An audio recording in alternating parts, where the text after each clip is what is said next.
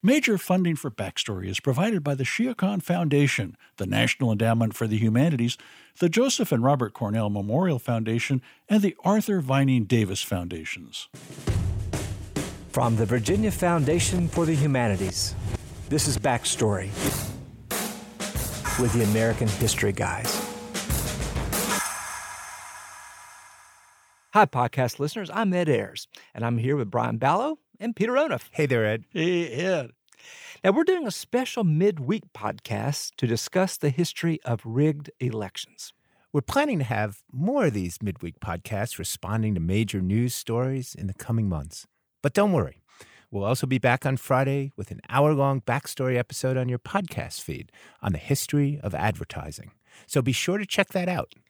So, to get back to the issue of rigged elections, President-elect Donald Trump said this week in a tweet that, in addition to winning the Electoral College in a landslide, I won the popular vote if you deduct the millions of people who voted illegally.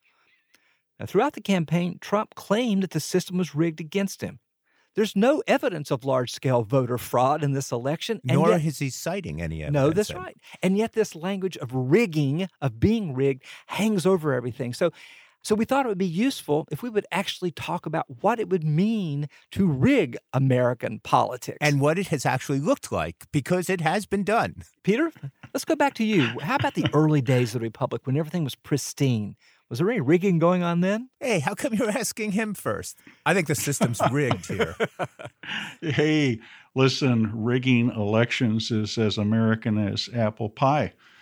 It goes back to the beginning. You might say it's baked in, as we like to say, because elections before secret ballots and before we got squeaky clean in the 19th, well, not really, in the 20th centuries, we tried, and maybe in the 21st century, the whole idea was an election was an opportunity for a community to show itself and to defer to their betters. They would declare openly who they were supporting. Only a small handful of these elections were contested, and the contest was between great men.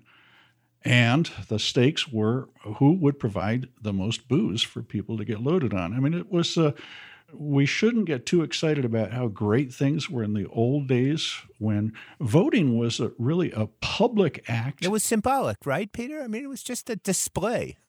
It was a real display. It was the community displaying itself to itself. What's happened, I think, in the 19th and 20th century is that the power behind elections in parties and so forth has been much more covert and indirect in its means of manipulating elections. Yeah, in the 19th century, if you're a real man, and you are a man if you're voting, you are loyal to your party. So in such a situation, anything that gives your party advantage is not being rigged. It's being on the side of justice and loyalty. And wouldn't you say it's also a public act? I mean, voters would march to the polls, and it was very conspicuous who supported whom. Yeah, it was all the trappings color of an election. of the ballot you're carrying exactly. shows who you're supporting. And so you find that people would do anything for their party. And any job depends on your party. So, Brian, by the time we get to the 20th century, the system is both flourishing in terms of high voter turnout, but it also feels pretty dirty to a lot of people. So it seems like an unimaginably long time from pantaloons and wigs and drinking to the late 19th century where you have this party machinery grinding on with charges of corruption bouncing back and forth between the parties. Tell me that you do a better job in the 20th century. Well, actually, Ed, in the 20th century, we notice that all the people voting are wearing pants. And we also notice, especially in the South, where most African Americans still live, that they are systematically excluded from voting. So I think the meaning of a rigged system shifts dramatically in the 20th century from one that has something to do with overexuberance and maybe a little corruption, charges of dead people voting, to one that is much more systematic. And we begin to change that in the 20th century. Brian, and Ed, it seems to me that there's an underlying problem that we're not talking about yet, and that is the ideal of the truly autonomous, independent voter who is in no way influenced, intimidated, or rigged into voting for anybody. And I don't think it's a clear story of how we march into a brilliant future in which we never have rigged elections. I mean, it depends on how you define rigged. If I'm being inundated with messages that direct me in a certain way, that make me express myself in a certain way, am I being manipulated? Isn't that the whole point of advertising? That's right, Peter, that the idea of this autonomous voter, the strange thing is that Brian referred to the travails that African-American voters, first men and then women after the 19th Amendment confronted, is that the South went through an elaborate, open, constitutional series of so-called reforms that built rigging into the very structures of voting. Starting in 1890, so this is 25 years after the end of the Civil War, after the end of slavery, every Southern state writes a new constitution that says, here's the thing, the 15th Amendment says we cannot deprive people of the right to vote by the color of their skin, but we can find lots of other ways that are going to foster this ideal that Peter's talking about, of the ideal autonomous voter. And we just know that black men cannot be autonomous voters because they don't have any property. They are subject to the whims of powerful men, but they're also... You're being kind, Ed. A lot of people just said flat out, they're not very smart. They don't have the stuff that allows them to be good citizens. And they build that into these constitutional reforms to prove that, because here's what they say, that white people have the native ability to understand democracy. Black people do not. So here's what we're going to do. Even if you cannot read, if you can explain to me, the registrar, what this part of the Constitution means, I will say that you're qualified to vote. If you try to explain it to me and I'm not satisfied with you, you may not. And this is the understanding clause that people hear. And not surprisingly, black people simply cannot explain the Constitution to these registrars no matter how well they understand. That's because they're asked about the emoluments clause. Exactly, or anything else, and it's completely subjective. And the other thing, too, talk about rigging. The white South builds this into it. Okay, if your grandfather could vote, you can vote. Right. What could be more transparent than that? The point being is, if at one point before the Civil War, before the end of slavery, your grandfather could vote, then obviously you are white.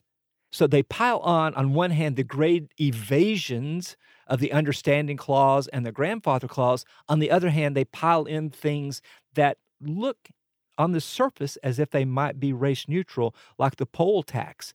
But when you make as little money as the African-American people of the South made, having to come up with $2 to pay a poll tax a year before the vote turned out to be a tremendous impediment. So, Brian and Peter, the sad thing is that rigging is not always something behind the scenes. It's not something done with a stuffed ballot box. It's not something done with intimidation even. Sometimes it was written into the very constitutions of states and stayed there for generation after generation. And you can look at machination after machination, but what you really have to look at is the percentage of African Americans who could even register to vote. And it's remarkably low in a state like Mississippi.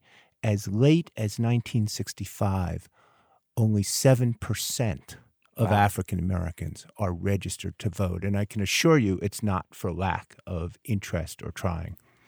Well, Ed, this is a powerful indictment with the conduct of elections in the South particularly. And I'd guess, though, and I wonder if you would agree, that this is really in extremis, tendencies that have been out there in the country as a whole for a long time.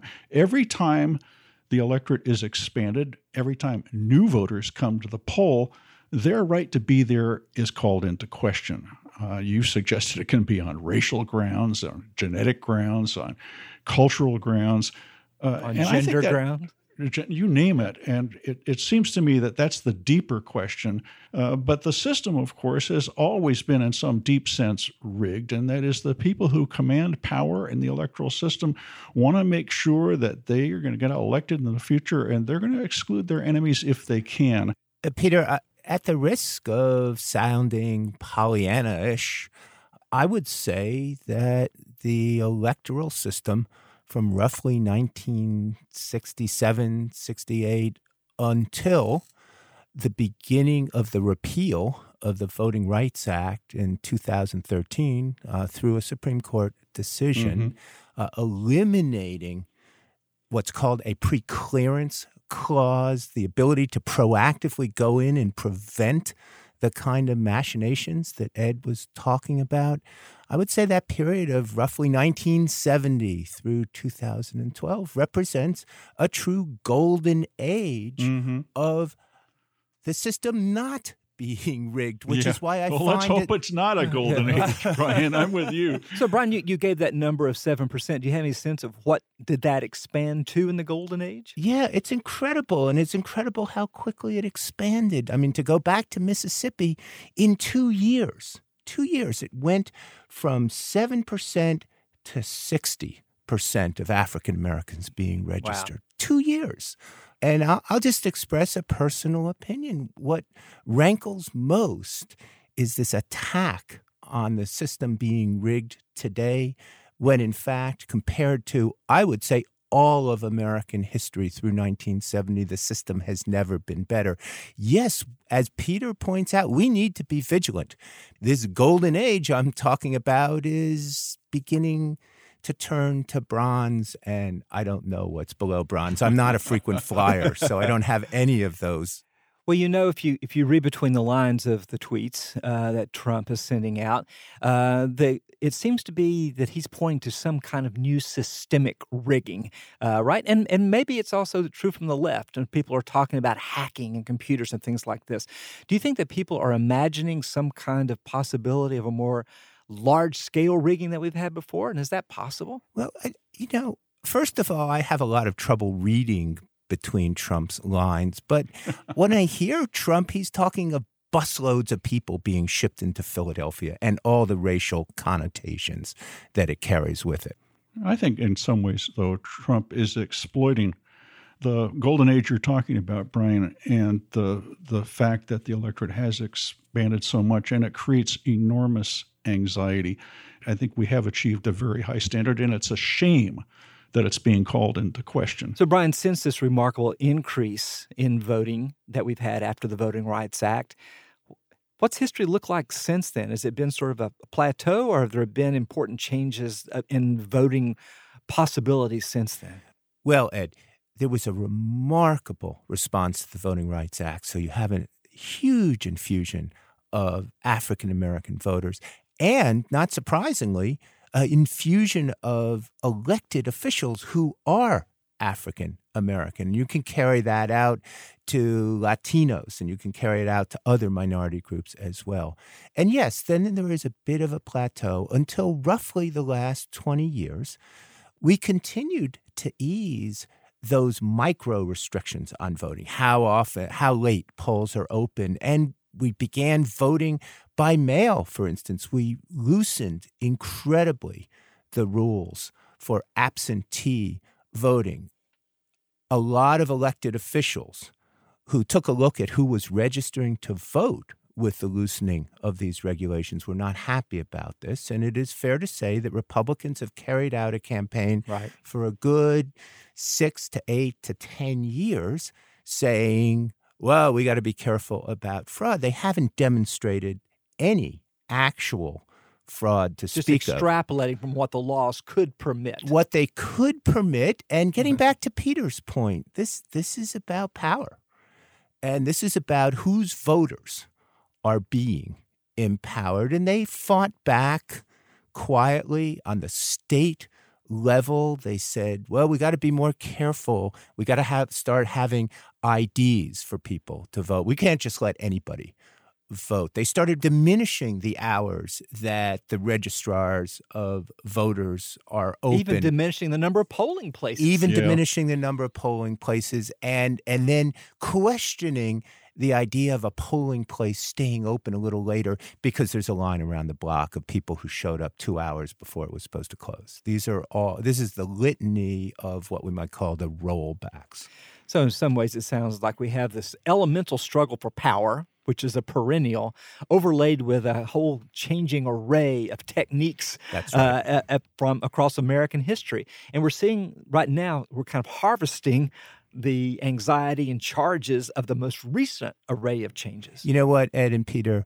history is at the heart of this, because behind the Voting Rights Act and behind a lot of the court decisions that led to one person, one vote, was the acknowledgement that this nation had a history of denying large pluralities of its citizens the right to vote. And that sense of the power of history is wearing off. The Supreme Court decision in 2013 that gets rid of preclearance says, well, that was then. We need to design rules that deal with the challenges to clean voting now. Right. In many ways, we're being set up now as a reaction against the reaction, which was a reaction against We call that history. That's exactly. history. Everything always feels new, but everything else is replaying, okay, this is the crisis we had before. How do we fix it? And so ironically, what sounds like a very archaic charge about rigging is actually a charge about very recent rules that have come in broad daylight that have changed what voting is, intending to make it more democratic.